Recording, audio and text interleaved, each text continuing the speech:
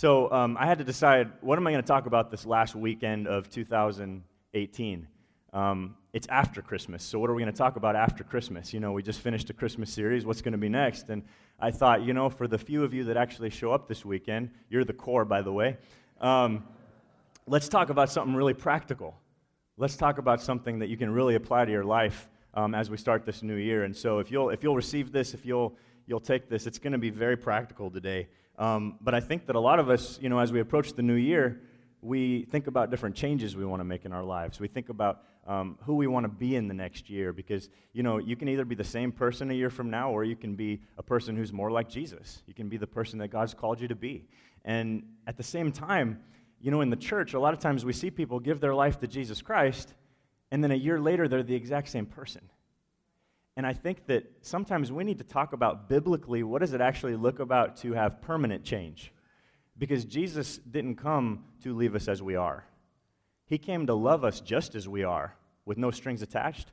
But at the same time, he loves us way too much to leave us as we are, and he expects us to change. And if we're really accepting Christ and we're really allowing Jesus to work in our lives, we're going to be radically different than we were before we received Jesus. So what are the biblical principles that we can apply that actually cause permanent change in our lives? And so that's what we're looking at today. And what I thought I'd do is I'd take one of my favorite passages of Scripture as we end the year, and I'm just going to literally go through it verse by verse, word by word, and we're going to pull some serious meat out of it because it's awesome. So we're going to be in Romans chapter 12.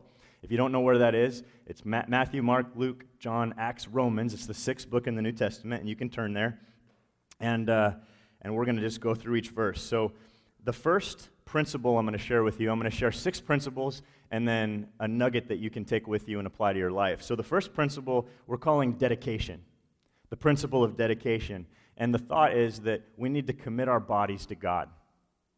If you haven't done that, that's step number 1, commit our bodies to God. That's the starting point. In other words, for change to happen in our life, whether it's financial or vocational or spiritual or mental or emotional or relational, it actually works best, the Bible's saying, to begin with the physical.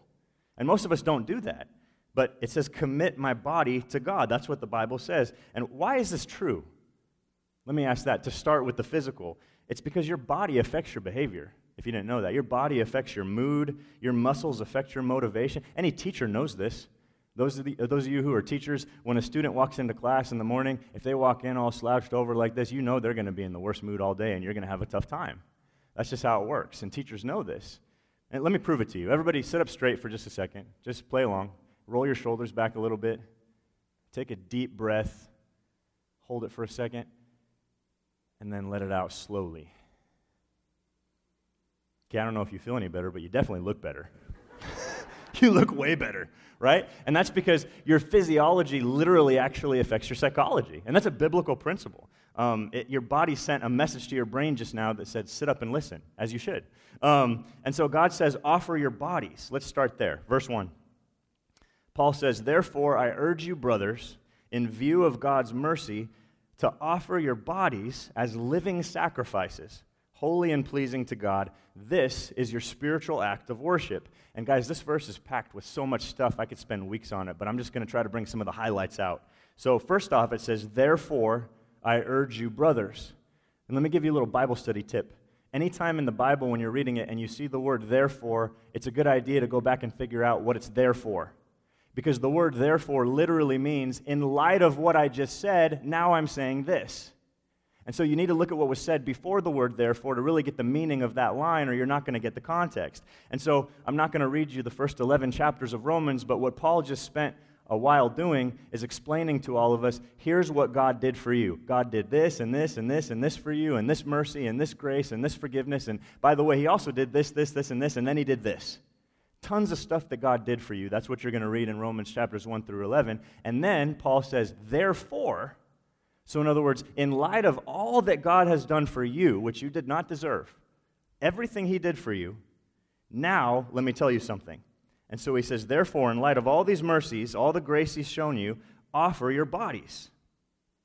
Because of everything God's done, offer your bodies. Notice it doesn't say here, offer your heart to Jesus. Because you hear that all the time. Give your heart to Jesus. It doesn't even say offer your spirit to Jesus, offer your soul to Jesus in this line. No, he actually says offer your body. Why? Because that's actually all you've got. I don't know if you knew that. That's all you've got. As long as you're on this planet, everything that you do for God, in God, through God, you're going to do in your bod for God. That's the bod you've got for the rest of your life, and you're stuck with it. Have you ever heard somebody say, hey, I can't be there tomorrow night, but I'll be with you in spirit? Do you know what that means? Nothing. Stop saying that. You can't be with somebody. You can only physically be with somebody, period. That's the only way you can be with somebody. You just say you're not going to be there. That's a more accurate statement. It says, offer your body, because you're limited to your physical body while you're here on earth. And side note, the Bible teaches in both the Old Testament and the New Testament that the body is actually a good thing. It's a good thing. And there was actually a group of people back in the time of Jesus that were called the Gnostics. And it was a cult, and they were a group of people that actually believed that the physical body was an evil, bad thing.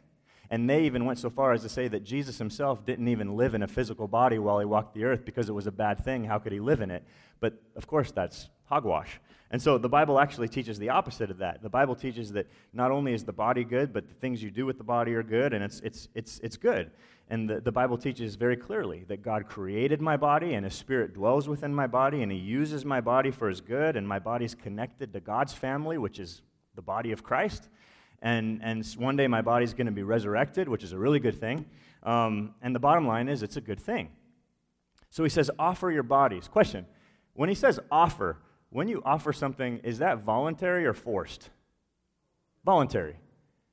And that's an important principle today to understand, because you can't change unless you choose to change. And you can't make changes in your life unless you choose to make changes in your life. Nobody can force you to offer your body. Nobody can force you to change. And, a lot of people I've noticed don't realize this before they get married. And I've done a lot of weddings over the last decade, and I can't count how many times the bride says these words that allude to the fact that, well, now that I've tied the knot, now that I've secured this guy, now I'm going to change him. No, you're not. That doesn't happen. Marry the guy who's already the guy that you want to marry. Don't expect to change him afterward. You can't change your husband. You can't change your wife. You can't change your parents. You can't change your friends. You can only change if you choose to change. Somebody you love can only change if they actually make the choice to change. You can't force it on them. And so that's the principle, the first one. Write this down. Change is my choice. It's my choice. And so if you go through your life never changing or becoming more like Christ, that's a choice that you made. It's not something that was forced on you. It's a choice. It's always a choice. Nobody can make you change. I can't talk you into change. You're not going to ever change until you actually decide to change. And that's just a fact. So offer your body as a living sacrifice to God, a living sacrifice to God. The problem with a living offering is it can crawl off the altar the next day. And we do that all the time. We offer ourselves to God on Sunday, and we sing the songs like we mean them, and then on Monday we live completely different as if we weren't even in the house. And a lot of us do that, and we offer ourselves to God, but then we take ourselves back. And I think the misconception is we say things like, well, I gave my whole self to Jesus Christ back in 2016 or whenever it was. No, it's like 2, 4, 10 times a day that you need to be offering yourself again and again and again to Jesus, because that's what it takes. That's what it takes. Offer your body as a living sacrifice. And then he says, it's your spiritual act of worship. You say, wait a minute, you're saying there's something I can actually do with my body that's an act of worship? Yeah, there absolutely is. In fact, I'm going to give you 3 right now. Number 1, you can cleanse it. You can cleanse your body. That's a biblical concept. I'm talking about detox. I'm talking about not putting poison in my body, which the Bible describes as a temple of God. So there may be some stuff that I'm putting in my body that I need to stop putting in my body. You need to cleanse your body sometimes. I'll back that up in 2 Corinthians 7. It says, let us purify ourselves from everything that contaminates the body and the spirit, perfecting holiness out of reverence for God. Now, notice the motivation here. The motivation is that I want to be holy before God. The motivation is that I want to bring reverence to God. God made my body, so I need to take care of it. The verse says, perfecting holiness out of reverence for God. So what contaminates my body? That's the stuff that I put in through my mouth. The things that I eat, the things that I drink, sometimes the things that I smoke, right? That's what contaminates my body. What contaminates my spirit? The things that go in through my ears and my eyes. The things that I listen to, the things that I watch, the things that I think about. That's what contaminates my spirit. Does that make sense? So the first thing you can do, the Bible says, out of reverence for God, is cleanse your body of contaminants. And that's considered an act of worship. Okay, the second thing you can do is you can care for your body. It's the only one you got, so it's important to care for it. That's an act of worship. It's an act of stewardship, because remember, everything on this earth that you think you own is really on loan. You don't actually own it. You didn't own anything before you came into this world. You're not going to own anything after you leave this world. And that's just how it works. It's just on loan to you while you're here on earth. In Ephesians 5, it says, nobody hates his own body, at least if they're in their right mind, but lovingly cares for it, just as Christ cares for his body, which is the church, the family of God. So that says we're to care for our bodies the same way that Christ cares for his body, which is the church. And that's a lot of care. That's a lot of care. So caring for your body can be an act of worship. And then the third one, and this is hard, by controlling your body. By controlling it. And that's only an act of worship, though, let me point this out, when it's done out of reverence for God or to please God. It's got to be done out of the right motivation. Some people control their body and care for their body as an act of worship to themselves. I could take you down to the gym and show you a couple hundred people today that are doing it out of worship of themselves. I'm talking about caring for it, controlling it in a way so that you can bring reverence and worship to God so that he can use you more. And so it's not an act. Things that you offer to God are not an act of worship automatically. It has to be done with the right heart, and the Bible says that again and again and again and again. It's an act of worship if you're doing it out of reverence for God. 1 Thessalonians 4 says, each of you should learn to control his own body in a way that is holy and honorable. In other words, I control it. It doesn't control me. So you don't say things like, well, I couldn't help myself. No, you could. You have control. 1 Corinthians 9, I discipline my body like an athlete, training it to do what it should do. Another one says, I strike a blow to my body and make it my slave, so that after I've preached to others, I myself will not be disqualified for the prize. By the way, if we actually did these things that the Bible does talk about, do you think we'd have fewer health problems in the world? It's a fact. I read an article recently on health. I'm just going to read you one sentence from it. It said, 75% of the $2.5 trillion of U.S. healthcare. Guys, that's 75% of all the money in the U.S. spent on healthcare, which is $2.5 trillion, stems from chronic diseases that would have been prevented simply by lifestyle choices. Now, again, I'm not talking about those of you in the other 25%, so don't take it that way. I realize that's saying that there's 25% of us in this country that we have things going on in our bodies that are not our choice. But 75%, it's saying, of the diseases that end up killing people are simply preventable by changing lifestyle, making different decisions. And so, you know what that means? For 75% of us, that means it's actually up to us. It's up to us. And all that expensive stuff and healthcare and all that stuff, we wouldn't even need it if we just took care of ourselves like God instructs us to and made different decisions. 75% of all healthcare is due to things that we're not cleansing, controlling, or caring for. And somebody said, well, why are we talking about the physical? Can we get off this now? Yeah, in a minute. But that's the first part of the verse. Number one, it says, offer your body.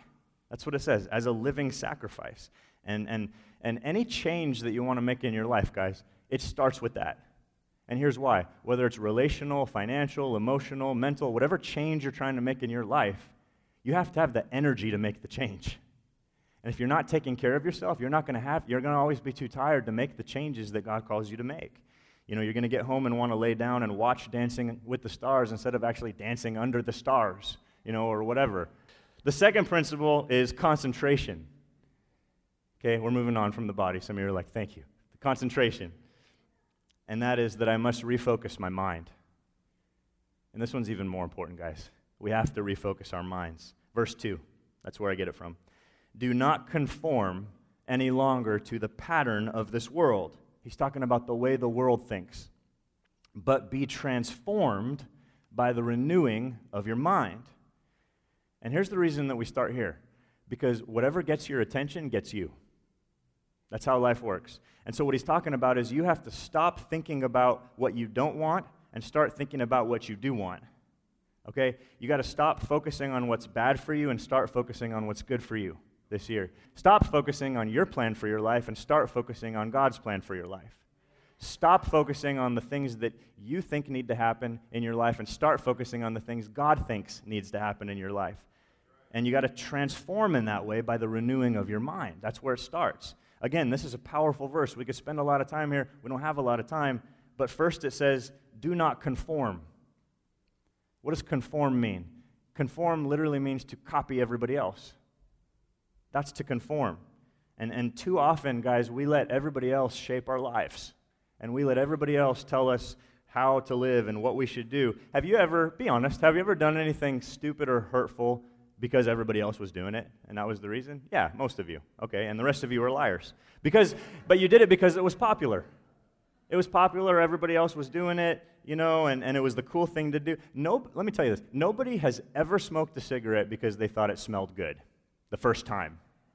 They did it because somebody else was doing it, and then they became addicted, and now they love it. It always started because they were copying somebody else. I could give you 100 other things that start because you're simply starting because someone else did it, but it wasn't actually appealing, but now it becomes a habit. Notice then it says, any longer. If you're taking notes, circle that. Any longer. Because when you do something for a long time, whether it's positive or negative, it becomes a habit. It becomes habitual. When you've done it for a long time, all of a sudden, you're no longer copying what somebody else is doing. It's yours now. It's your hang-up now. It's your habit. It's your hurt. It's your pattern. You now own it because you've been doing it for a long time. It's not because of somebody else anymore. Now it's yours. Do not conform any longer. And the next part says, to the pattern of this world. Here's an interesting point with that. Everything that you've learned in your life up to this point, you've probably learned from a pattern. You've learned from following a model of some kind. That's how we learn. The problem, though, is there's no such thing as a perfect model in this world. The only thing perfect on this earth is God's Word. And the only perfect model we've ever had is Jesus Christ. So the models we grew up with, trying to follow, were imperfect. And that's the issue that we face. So, for instance, many of you had models and patterns that you grew up with for resolving conflict, and so that's now how you resolve conflict. Many of you had a model growing up for anger management, and so now that's how you manage anger. Many of you had a pattern growing up for how to handle finances, and so now that's how you handle your money because that's how you grew up. You had a pattern, for procrastinating, and now that's what you do. And, some people say, well, no, this is just who I am. I'll do me. No, you're not supposed to do you. You're supposed to become new. That's what you're supposed to do. And so it's not you. It's a pattern you picked up. It's become a part of you, but that's where you picked it up. And the problem is a lot of the patterns and models that we grow up with are defective. But they become who we are, and they become part of us, but they were defective. They weren't what we were supposed to learn in the first place because we didn't have a perfect model. So now what this is saying is you're no longer, now that you have Christ, going to conform to the defective patterns of this world. It's time to learn new patterns.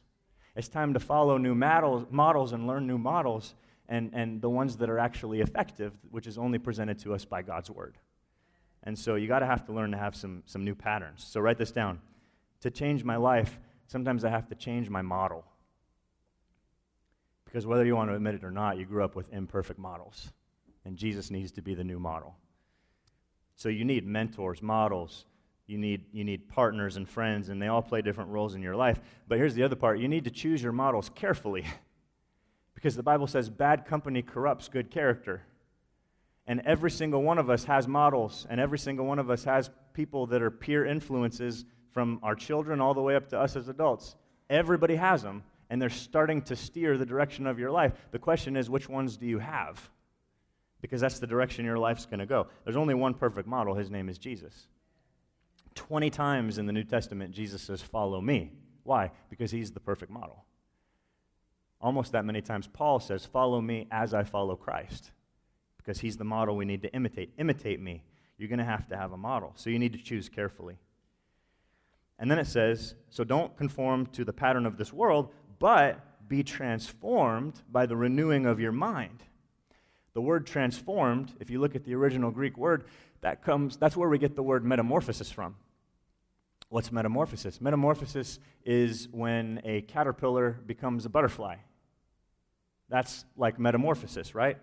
And so when a caterpillar wraps itself up in a cocoon, when it comes out at the end of that metamorphosis process, does it come out as a more attractive caterpillar?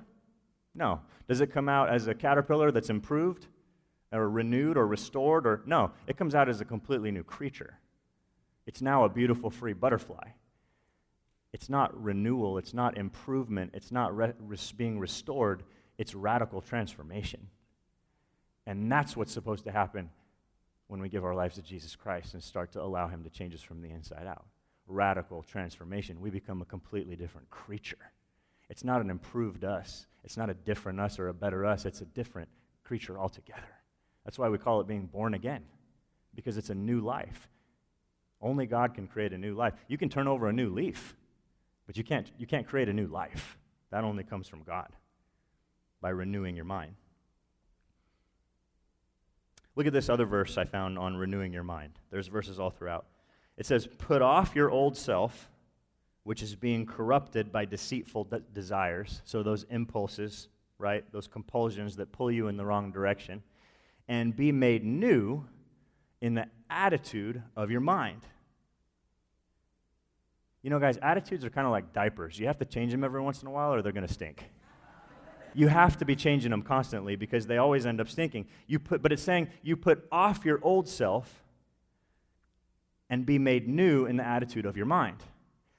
But that part about putting off your old self is interesting because it says that first, put off your old self, and then it says, and put on the new self, created to be like God in true righteousness and holiness.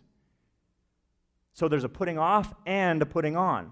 And maturity, guys, in Christianity, maturity comes down to knowing the stuff that I need to stop doing, the things I need to take off, and then the stuff I need to start doing, the stuff I need to put on. And we need to look at both of those, the putting off and the putting on.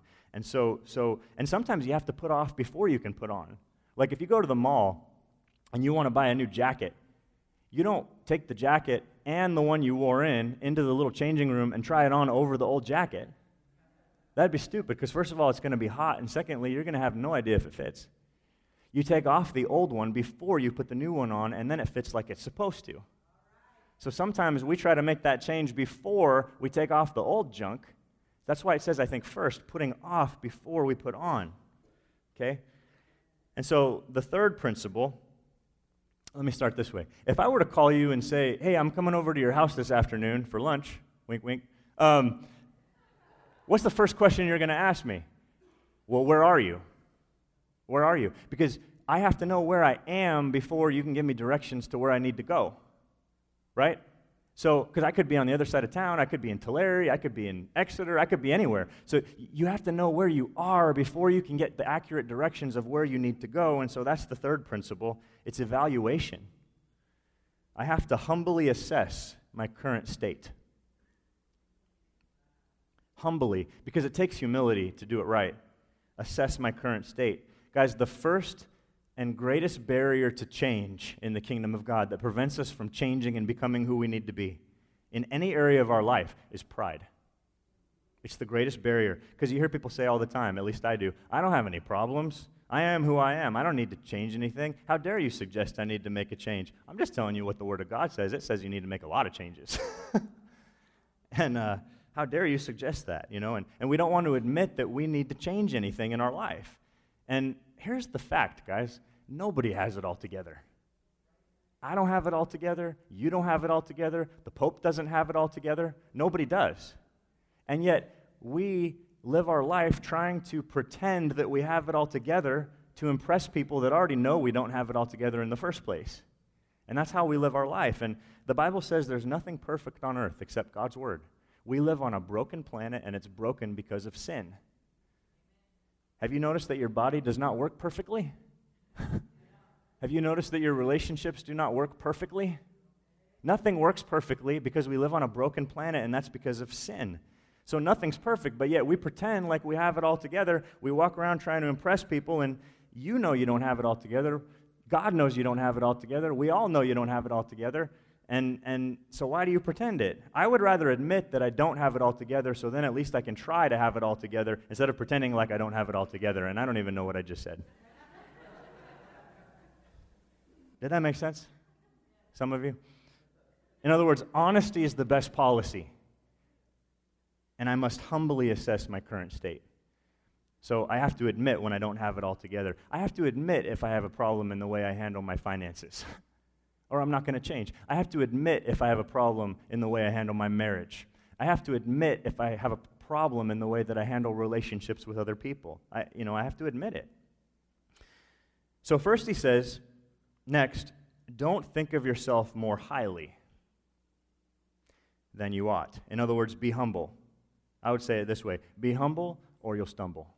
Don't think of yourself more highly than you ought.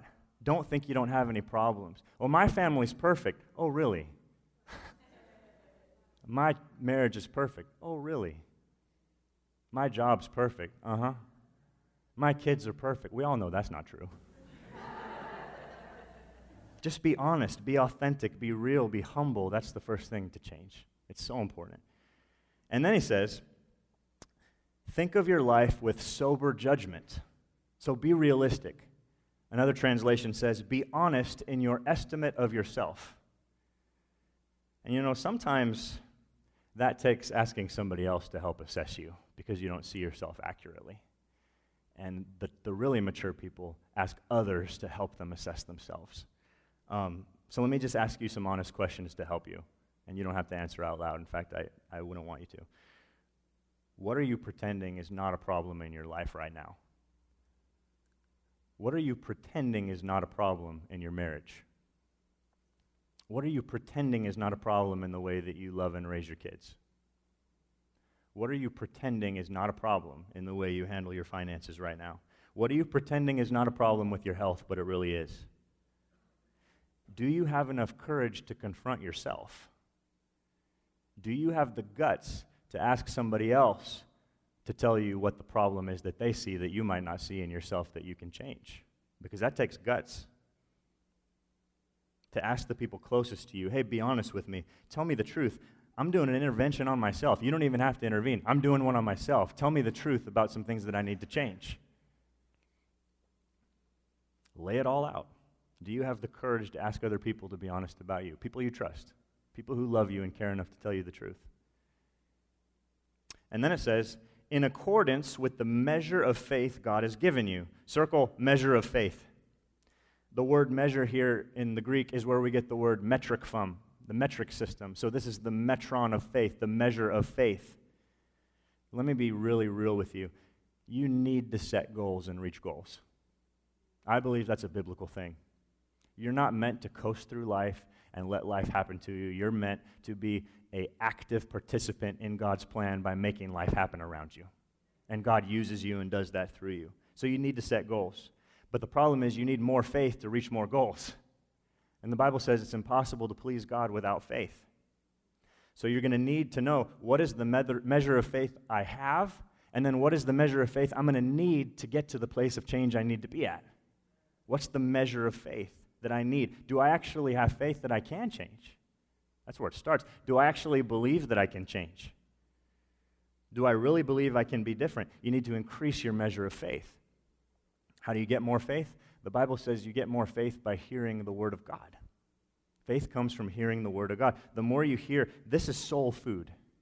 It feeds your soul. It stretches your faith. It grows your faith. Why is this important? Because people that have a limited faith have a limited future. But people who have unlimited faith have an unlimited future. That's a biblical concept. The more you hear the Word of God, the more your faith grows. But he says you need to know the measure of your faith. And why is that important? Write this down. I can only measure I can only manage what I measure. I can only manage what I measure. If you don't measure it, you can't manage it. Some people tell me, God doesn't care about numbers. Don't talk about measurements and numbers. There's a book in here called Numbers, guys. God cares about numbers. I can't tell you how many times God in here said the 12, the 100, the 3,000. He counts. He measures things. So don't give me that. That's not biblical. I have to evaluate humbly and assess my current state. Fourth one, verse 4. Cooperation. Guys, we have to get group support. You have to get group support. You will not make the changes that you need to make, want to make, desire to make, plan to make If you could, you would, but you can't, so you won't. You can't do it alone. You need people around you. You need a group. The Bible says that God wired the universe in such a way that we need each other. We change in community. We get well in community. We mature and grow in our faith in community, not alone. You're not meant to be a lone ranger. 58 times in the New Testament, it says one another. It commands us, love one another, pray for one another, encourage one another, build each other up. That's why you can't follow Jesus if you're not plugged in and connected to a local body of believers, a local church, because you can't even obey those 58 things if you're not connected to the body of Christ. Those 58 commands have to do with doing those things to other Christians. Those are 58 commands that you're to do. You need a family. And so join a group, be part of a ministry team. It's important. You need to get plugged in. The Bible says in verse 4, just as our bodies have many parts, and each part has a special function, so it is with Christ's body. We're all parts of his one body, and each of us has different work to do. Since we are all one body in Christ, we belong to each other, and each of us needs all the others. I didn't say it, God said it. Circle, we belong to each other. That means I belong to all of you, and you all belong to me, and vice versa, and all over the room. And circle, we need each other. And I don't have time to go further into this, but here's the principle. Change requires community. It requires community around you. It's not a solo issue. If you want permanent change, it requires two things, God's power and God's people. If you don't have those two things, you're not going to make permanent change in your life. Number 5, affirmation. You must fill your life with love. And this is one that a lot of us miss. You need to be intentional, not just about loving, but about filling your life with love. If you want lasting, permanent change in yourself, you have to do that. Why? Because love can change the unchangeable. Love is the most powerful force in the universe. God himself is love. He doesn't just love, he is love. It's his very essence. Love revitalizes, love renews, it restores, it heals, it forgives, it brings grace and mercy. It covers all. It conquers all. Love is the most powerful force in the universe. It empowers you when you don't have the power. In the Song of Solomon, it says, love is stronger than death. If you think love is stronger than death, which it says, then don't you think love is also stronger than depression? And love is stronger than despair and discouragement? Love is stronger than divorce? Love is stronger than doubt? Love is stronger than anything else. So you have to fill your life with love if you want to actually change. Verse 9 says, don't just pretend you love others, really love them. Hate what is evil. Sometimes you got to confront it, right? Hate what is evil.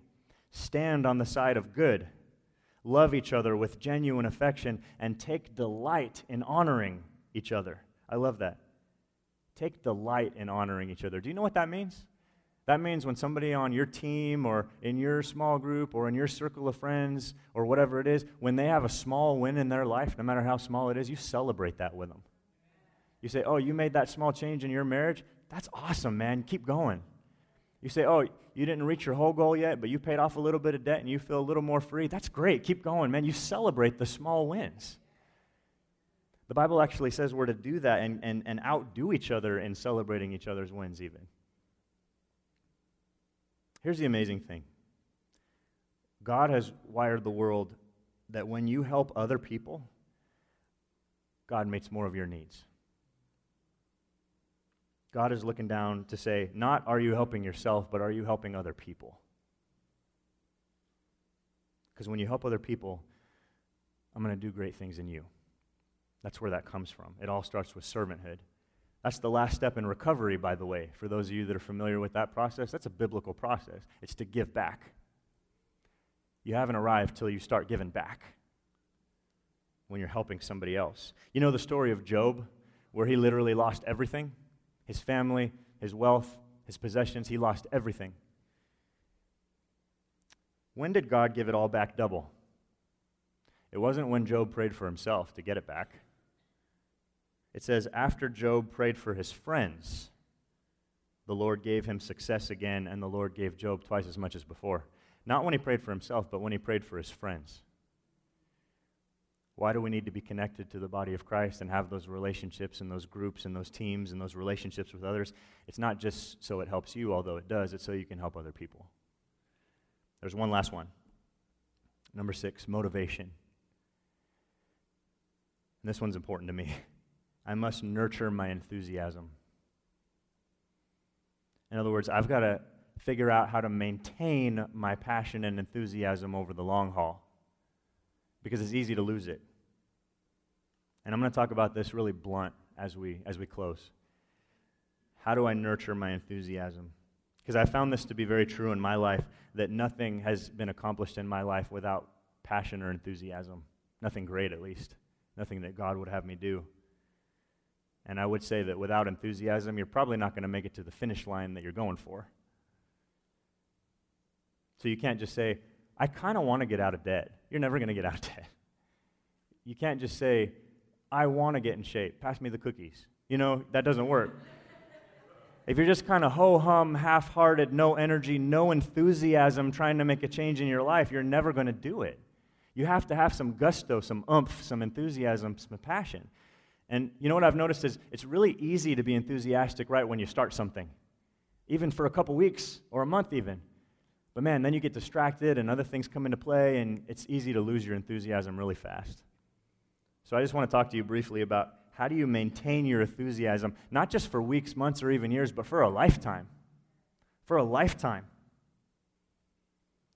Most people would consider me to be a pretty enthusiastic person. I have a lot of enthusiasm, and it's true, I am. But I haven't just been that way for a week or a month or even years. I've been that way for many, many years. And over many years, those of you that have been with me for over a decade through church planting and different churches and things like that, my enthusiasm has never waned. Yes, I've gone through trials and struggles, and there's been seasons of extreme pain and hurt, but there was enthusiasm through it all. And so the question is, how do you maintain that? How do you keep that no matter what you're going through, even with the dead ends and the problems and the pressures and the endless criticisms and all that? How do you maintain enthusiasm for years? And it takes way more than positive thinking, guys. Positive thinking can only take you so far. You can only talk yourself into enthusiasm so many times. And the reason is, guys, the truth is there's a lot of things in this world that you cannot be positive about, right? Can we admit that? Rape is not positive. Murder is not positive. When your child dies, that's not positive. There's no way you can spin that to make that positive, and we have to be real about that. And all the positive thinking in the world is not going to get you through those kinds of situations. You need God to get you through those things. He's the only thing that can get you through. The way that you stay enthusiastic for a lifetime is through the word enthusiasm. It comes from the word entheos. En means in, and theos means God. In God. Theos. By the way, if your name's Theodore or Dorothy, your name literally means in God, which I think is awesome. But when you get in God, you will be enthusiastic. And it's that kind of gut-level enthusiasm that fills your heart with so much enthusiasm that it doesn't matter what you go through. Yes, it's still going to hurt, and you're still going to be upset and feel all those emotions, but you can still have the enthusiasm to get you through and to keep changing and doing the things of God, no matter what the temperature is, in God. And Paul tells us how to do that, and this is the last verse I'm going to read, verses 11 through 12. He says, never be lacking in zeal, that's enthusiasm, but keep your spiritual fervor. And then he tells you 3 ways to do it. He says, be joyful in hope, be patient in affliction, and faithful in prayer. And that's how you do it, and that's how I've done it for years. And I would even argue that if you find your enthusiasm going away and a lack of passion in your life for the things of God, I guarantee you, you're at least not doing one of those 3 things. And I would challenge you to just implement all 3 of those and see what happens, because God's word doesn't lie. So that's how you keep it. You be joyful in hope, so that even when things are going wrong, I can still be joyful in hope because I know God's plan. He wins in the end, which means I win in the end no matter what I go through now. And then be patient in affliction, because I know that even in pain, that God didn't necessarily cause the pain, but even when I go through pain, He's using and working in that pain to bring about good. because I believe that he's faithful. And then the third one, I can be faithful in prayer. Why? Because every single problem that I walk through, I have two choices. I can either panic or I can pray. I can either worship or I can worry. There's only two choices. And the one you decide on is going to decide the next place you go. I can either get down on my knees or I can fall over and faint. Those are the options. Those are my choices. And so the point is, this next year, there's going to be some changes that you want to make. And there should be. And we want God to do what he does best, which is change us from the inside out. But hopefully we went through just a few of the barriers that even unknowingly we sometimes put up as Christians, which prevents the true change from actually becoming permanent. And I think that that's a lot of truth from that little passage of Scripture.